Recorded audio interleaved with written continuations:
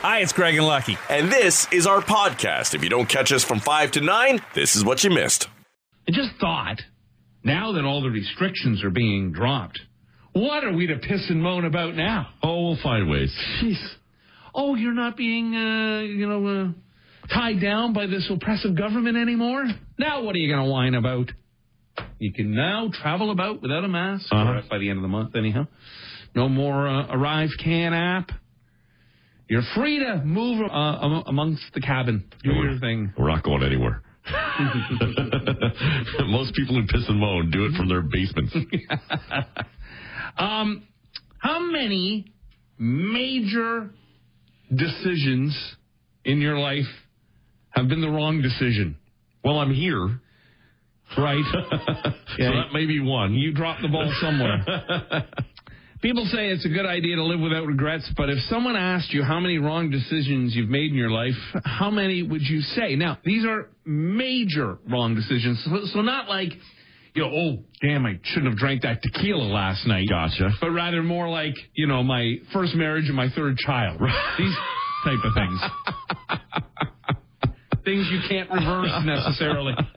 The average person estimates they've made 4 wrong major decisions in their life. Many wish they had more guidance when it comes to making large life decisions. But imagine careers probably end up being high on that list for a lot of people. Probably, yeah. And again, early decisions in terms of high school or college, university, where people were steered or thought they were steered in the wrong direction or didn't put enough thought into the direction they were going. Yeah. I'm trying to think. I don't believe I've made 4 major wrong decisions. I know for sure one of the things that I really dropped the ball on was saving money. Right from the beginning, like when we got married, bought the house, for the longest time, I just assumed there's my savings, you know. Yeah. But just from the time I finished high school and started working, I should have been putting stuff aside. I'd be so much farther ahead, and it wouldn't have taken that much effort, but I just couldn't pull it together. But I'd also been raised in a family that never saved a dime either. So sometimes if something isn't a part of your lifestyle or you don't see your parents doing it, then you don't do it. So I blame my parents. It's all Bob and Beryl's fault. Half of us say we've turned to friends and family for advice when making major decisions, or we'll do our own research, usually online, or we'll seek out industry professionals. And I think I've been more of that guy. I think when it's come to any kind of major decision like buying a car, or a home, or doing whatever, I've turned to people in the industry and asked questions. Okay. Real estate agents or people who just know things about cars. Right. Can you think off the top of your head of any major, outside of taking this gig or following radio as a career? Well, I mean, I guess, I said before that I went to school and university with the idea of studying the law and becoming a lawyer. I wrote the LSATs. I was ready to go. And then it's kind of decided at that point that it wasn't a passion. I like Law and Order, and I'm going through the series again. But do you look at it now and think, I wish I had of, or do you know in your heart of hearts that it was the right thing not to do? I think in my heart of hearts, I know I made the right decision. It wasn't my heart wasn't in it. Right. Right. At times I look at my checkbook and think, maybe it wasn't the right call. but you wouldn't have met your bride. Right. Well, so many things would have turned out differently. Yeah. Right. Mm-hmm. And even when it comes to the hockey and the play-by-play, that was one where, not too long ago I was thinking, what's in this? Am I still? Is it worth the the amount of time that I'm volunteering to this and putting into this and taking away from family and putting pressure on others in order to be able to do this? And, thankfully, it's so far seems to be working out okay. Yeah, and I guess for you, too, because that must have been a tough discussion with your parents because they were actually invested in your education. Yes, right. Whereas, my parents, I don't think they even knew I went to college. Where's Craig? But so was there kind of like a family plan that you were going to become a lawyer, and then you turned to them one night over dinner and said, I'm going to go into a business that pays low five figures? I think I torched that family plan of my father's when I decided not to become a doctor. Oh, okay. That was the game plan originally? I think, listen, his outlook on things, I think, was always just keep your options open. Right. And so, take all kinds of classes that would leave options open. And in retrospect, I'm thankful for that advice, because I think so many got into high school and just said, I don't like this, so I'm not going to take it. I don't feel like taking this, so I'm not going to take it. And you look back and, might be thinking now, man, I could have used that to get a job or to further my career somewhere. Yeah, and life moves on. Like I've had a lot of friends who finished school and landed some, great paying, perhaps a factory job or manual labor position of some sort. And early on, if they had just finished school, maybe they had gotten engaged and they were looking at buying a house. And so that good paying factory job or a manual labor was perfect for the time. And they had plans down the road to move on to the career they had always thought of.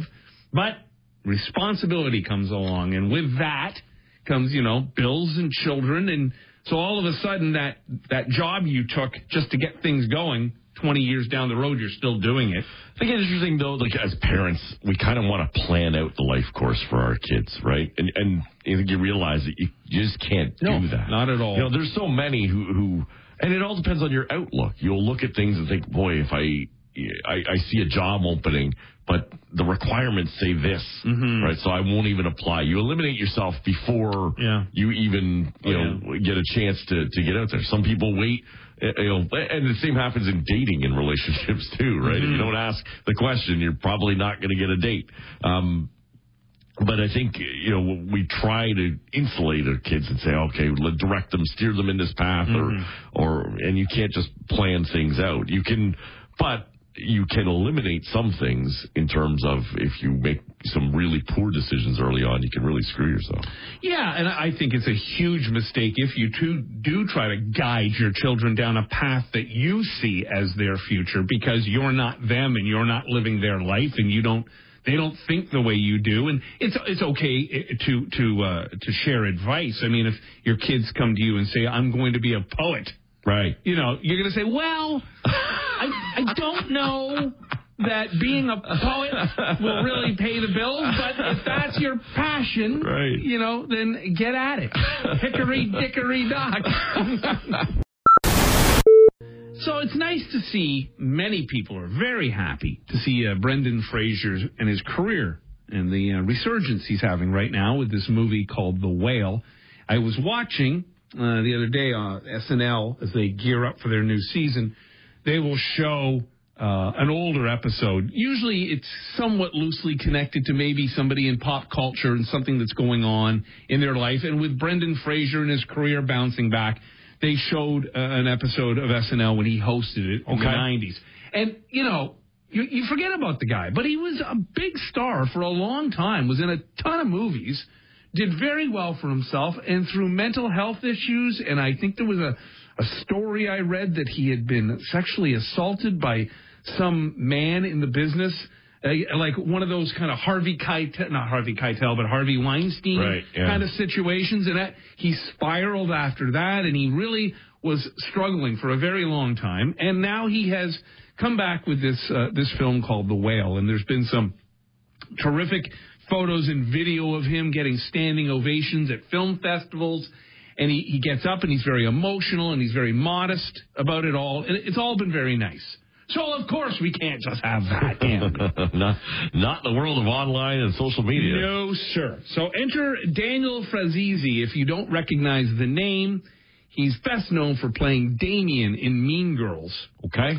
And so in this movie, The Whale, Brendan Fraser plays an obese gay man. And, of course, he's neither obese nor gay. Gotcha. But Daniel Franzese is. He's a big man and he's a gay man. And so, he says, to finally have a chance to be in a prestigious film that might be an award-winning, nominated story where people who look like us are being told that's the dream. So when they go time and time again and cast someone like Brendan Fraser, me and the other big queer guys, we're like, well, what the bleep? We can't take it. Then he adds, I love Brendan Fraser. I'm very conflicted. Seeing him get up there in Venice, having that moment, I was very happy for him. He's a lovely man and it's great. But why? Why go there and wear a fat suit to play a 400-pound queer man? Okay. Maybe, Daniel, because you're only known for playing like Damien, a bit part in Mean Girls, maybe you should be angry at your agents and managers. Those are the people who get you those roles. Those are the people who get you in front of those people.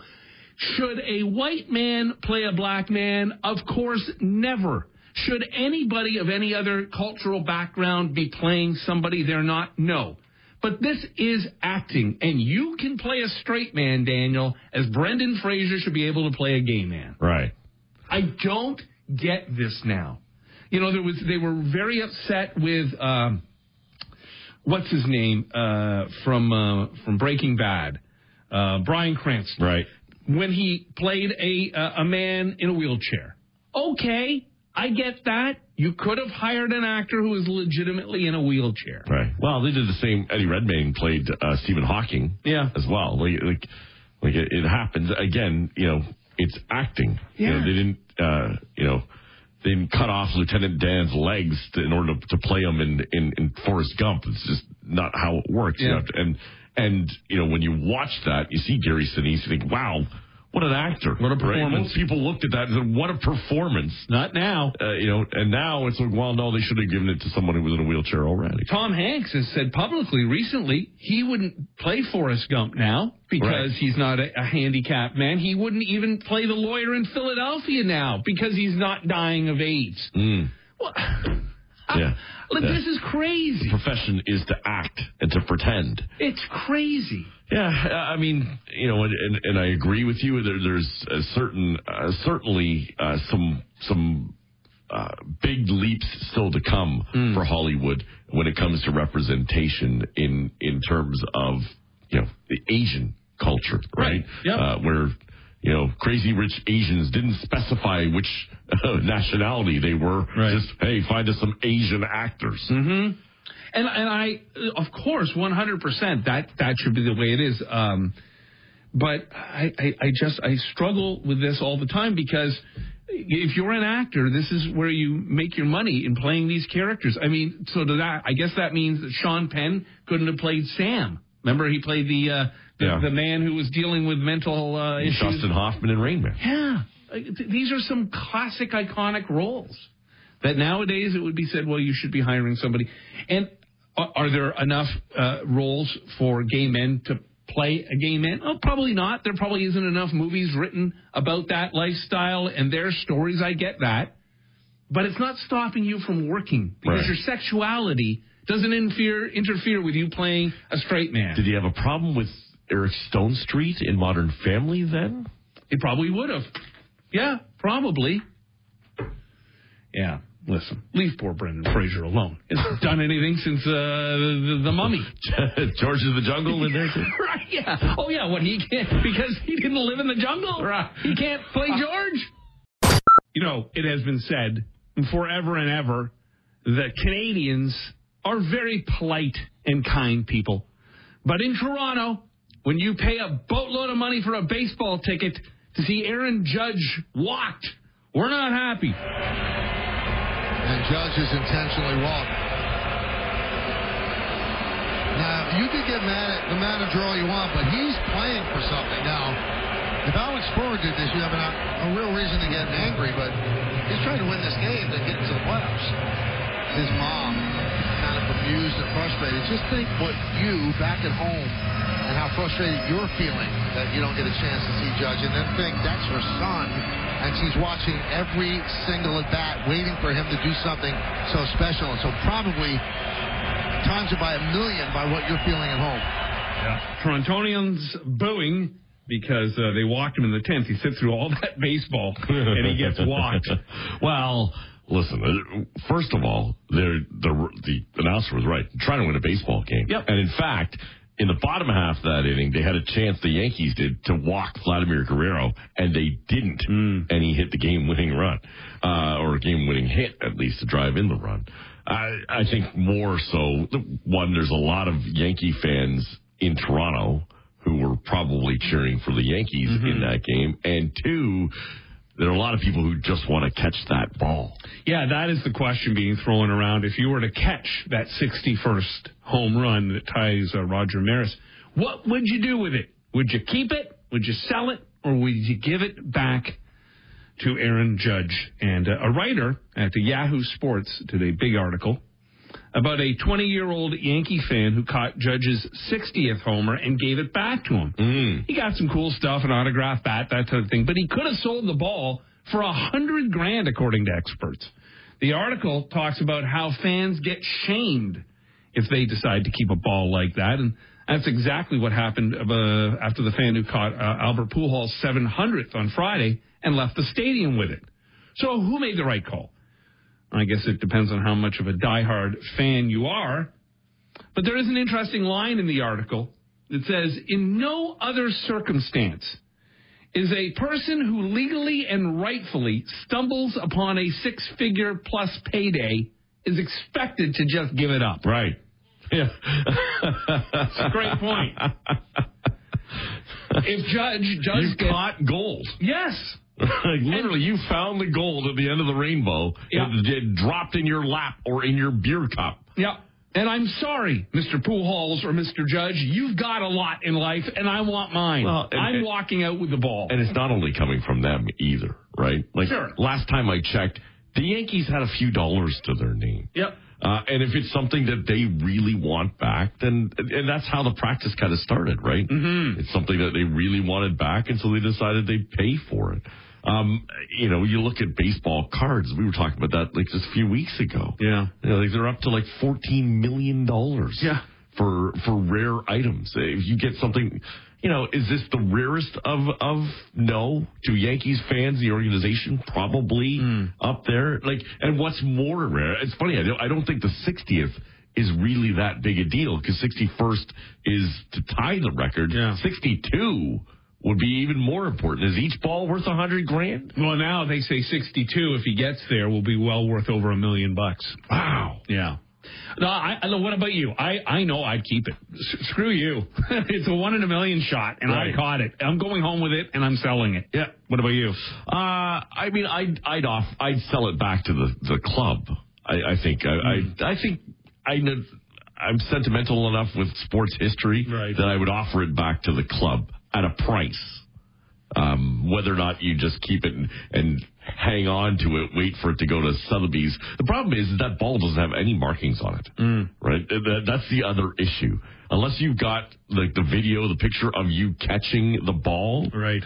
It really is just a plain baseball. Anyone could say they've got that 700th ball afterwards. You have to be able to know that it was yours. Yeah, with today's technology and everybody's got a phone, for sure, if you've got your hand up and you catch 62, it's going to be caught on film. You've got to authenticate that ball.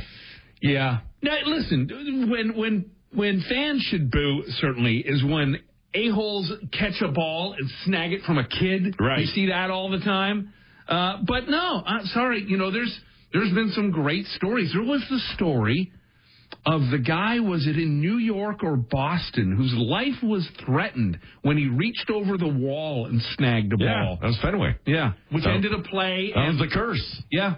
And that guy, literally had to go into hiding. It was Chicago. Yeah. One of them, I don't know. And they booed him. They threw beer at him like it was bad. Yeah, there's a documentary about it. Yeah. He had to change his name. Really, and that was the curse continuing, right? Now, if I would say anything in all of this, Aaron Judge, your mom, would you just send her home? How annoying. You got all this on your plate, and your mom's probably like, are you eating properly? Can you put me up in a hotel? How do I get around Toronto? How do I get around Boston? Ma, go home. Watch it on TV. I'll call you when it happens. Have you seen Judge? He's like 6'7". He's a monster. Yeah. So, do you think he'll get to 62? Think he'll get to 61? Yeah, I think so. I think he does it in Toronto, actually. Oh, yeah? Yeah. You can't pitch around him forever.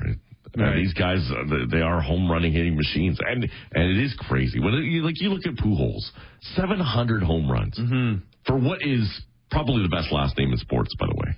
One of them. Because I just like saying Pujols. When you look at 700 home runs, I know. When you look at 700 home runs, they say hitting a major league home run is the hardest thing to do in sport. Right? Yep. At that speed, 100-mile-an-hour pitch, and hit it over the wall. He's hit it 700 times. And I saw someone had extrapolated the math. His average home run trot takes him 26 seconds to get around the bases. So over the course of his career, 700 home runs, he spent 5 hours running the bases. Wow.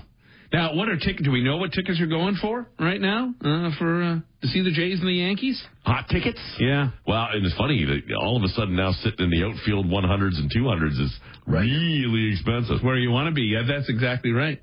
As soon as I read this, I thought of Lucky. Half of us have at least one neighbor we wish would move away.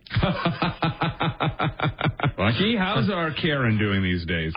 She's doing all right. We got a new situation. Become fast friends? Yeah, no, not quite. But it's been somewhat quieter. All right. I think we've had our windows closed for a lot more of it, and we don't really sit out back and have to deal with it. Right. But you got another issue? Another one on the front side now. It's a real. That neighborhood of yours is. I'm gonna have them dig the moat deeper. What's going on in the front of the house? Just again, some new neighbors that have moved in. It just seemed to be, let's say, problematic. Oh, yeah? Just a lot of sketchy kind of crap going on.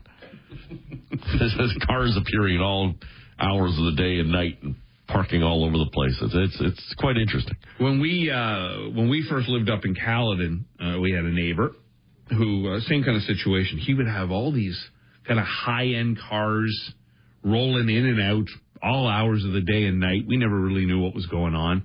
I mean, it was a nice enough guy. I'd see him and wave, and he'd wave back. We never really spent any time together. And then I think about a year or so after we moved out, we heard a story that he had had a heart attack in his car while driving down like Highway 10 or one of the roads. Like he had been stopped at a light. Like there wasn't an accident. Nobody outside of he died in his car, but it wasn't like anybody got hurt at the time. Anyhow, when the cops arrived, his car was basically a flippin' drug den. Like it was just loaded with everything. And then we realized, well, that's why all the cars were coming and going from his house all the time. Yes. I'm suspecting a similar action going on in my neck of the woods. I just find it amazing, too. Like there was a time when you knew everyone in your neighborhood. Yeah. And that was just, kind of how it was done. And things have certainly changed from that. And it's not necessarily that the neighborhood, in some senses, yes, it has changed. But I think our attitudes towards our neighborhood have changed as well. We're just more occupied with ourselves. Oh, yeah, we're totally self-involved and really don't give a crap about anybody around us. Although I will say in my neighborhood, and maybe this has got to do with older homes, and especially if you're in a neighborhood where your houses are maybe from the 70s and a lot of originals are still there, and certainly it's the case in my neighborhood, the older people are very friendly. Like, I've gotten to know a lot of them. I've had beers with them on their porch. They've had beers at my place. We've gabbed quite a bit. They've, helped me in the wintertime, or I've helped them. They're very friendly. They're very neighborhood focused, knowing everybody. But there has been, in the time I've lived there, 2 or 3 people who have moved out, and younger families have moved in, and they absolutely keep to themselves. Right, yeah. Yeah. And it's not a cultural thing. No, it's an age thing. I know a lot of people, will go straight to the cultural and the diversity, and in fact, in our neighborhood, we've seen it's been the opposite. There's a lot of cultures when they move in, they bring gifts, and they come around and they meet the neighbors, or if they have an addition to the family, they bring gifts. Yeah, they would show up with a box of chocolates for us at one point, and they had the baby. Like, what the hell is this all about? But that's just their culture. Yeah, and we look out the front window and they go, why are they walking up our driveway? Right. What do they want? Yes. They're bringing a gift. They want nothing more but to be friendly. Right. It costs you 5 minutes of your time. Yeah. Turn the camera on. Speak to them through that. About half of us would be totally fine if there was a neighbor we never saw again. We also would be encouraging to a neighbor to move away if there was a polite way to do it. Wow. And half of us have also considered moving ourselves just to get away from a bad neighbor. I was going to say, if you live in a neighborhood where you can't think of someone you'd want to move away, maybe you're that person. Maybe you're the one everyone else wishes would move. Yeah, that's right. It's like the person who's had 3, 4, 5, 6, 7 rocky relationships. Well, maybe it's you. Maybe you're the problem. People with young kids were twice as likely to say a neighbor has made them want to move. Okay. So it seems like that's a major factor. And, many people with security cameras have caught a neighbor doing something odd. Okay. On the video. I don't have any security cameras, but I'm sure my neighbors do. And I'm sure they've seen me doing something odd. Well, it's that time of year, the National Toy Hall of Fame revealing its 12 finalists for its 2022 class. And, out of the 12, it's tough competition. Only 3 get to go in. If you remember last year, the 3 that went in was the American Girl dolls, Risk, and Sand. Just plain old Sand went in. It's so hard to find. Yeah. What'd you get for your birthday this year? What'd you get for Christmas? Sand. Yeah, it seems to be way down low on the list of great toys. But there was a time if you had a sand box. That was a big thing. Cats all went and pooped in it. Right, true. So on the list this year, classics like Bingo, something called Briar Horses, Light Bright. I remember having one of those. Catan, or the Settlers of Catan. We have learned, doing our research, that it's the game for the nerds. Right, it's like another risky Dungeons and Dragons. Yes. Pandemic. More intense Risk, as if that was necessary. My son, my eldest, has a copy of the Pandemic game, and I guess you can buy additions for it. I said, and they were playing it the other day. I said, you haven't had enough? What? There's a game called Pandemic, and you have to. It's been out for years, and you have to work as a team, and it's a board game, and you have to stop a pandemic from flooding the planet. Are there those who don't believe the game exists? That's right. There's anti-vax cards. This game's a lie. It's a 6-player game, and one person just stands in the corner and pouts. Yeah. There's something called Masters of the Universe. Nerf toys. Well, of course, we all know those. The Pinata. Something called Phase 10. Pound Puppies, I remember. Racco. The Spirograph. And the Top. Okay. Again, we've also learned the Spirograph because I didn't know what that was, but we were informed. Oh, you didn't know earlier. what that was? No, it turns out it's a thing for children who have no artistic ability. Yeah, it was like a drawing game. You get all these like little circle stencils that you basically just run around and make Rorschach tests for yourself. Oh, okay. Yeah, no, I knew none of these were. I got sand for Christmas. That's right. You got coal. I got an ice tray and a bottle opener. Okay, so out of all of those, Lucky, what do you think should go in? Obviously, I think Bingo for sure. It's a classic. But it's a classic game that, I don't know if it started out as a kid's game, then the gambling element took over. It goes in with a dabber and a pack of darts. It's a game that either very young people and very old people love to play for different reasons. So, yeah, I would agree with Bingo. The Nerf toy. Nerf for sure. I mean, Nerf is just such a staple, and now Nerf guns. What Nerf has branched out into. I remember having like a Nerf football and a Nerf basketball game as a kid. Yeah, that's right. Yeah, now the guns. I mean, my gosh, when my boys were little, that's all I stepped on. If it wasn't Lego bits, it was Nerf bullets. Yeah. Looking for the Nerf AR-15 now. And the classic Top, which I guess is just as kind of lame as the... But there are a lot of lame toys that make their way in there. I would. Light Bright would be up on that list for me too. It would have seemed at the time to be really, creative and new. I mean, back then, like basically, a rusty nail in a board was considered a toy for a kid. Yeah, like wouldn't like the deck of playing cards go in at some point too? Yeah, I believe so. They seem so ridiculous. Dice. That Catan thing, like Risk just went in last year. That screams of like a nerd alert. Yeah. Just like, hey, Risk is in. This one should be in too. Like, slow down. We can't have all the nerds in at the same time. If Bingo isn't in there yet, that gets precedence. So I guess a bunch of toy industry experts get to vote over the next week, and then public.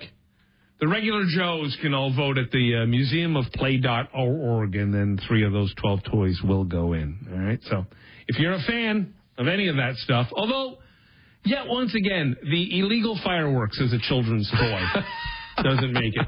Rock Mornings with Craig Venn and Lucky. 94.9 The Rock.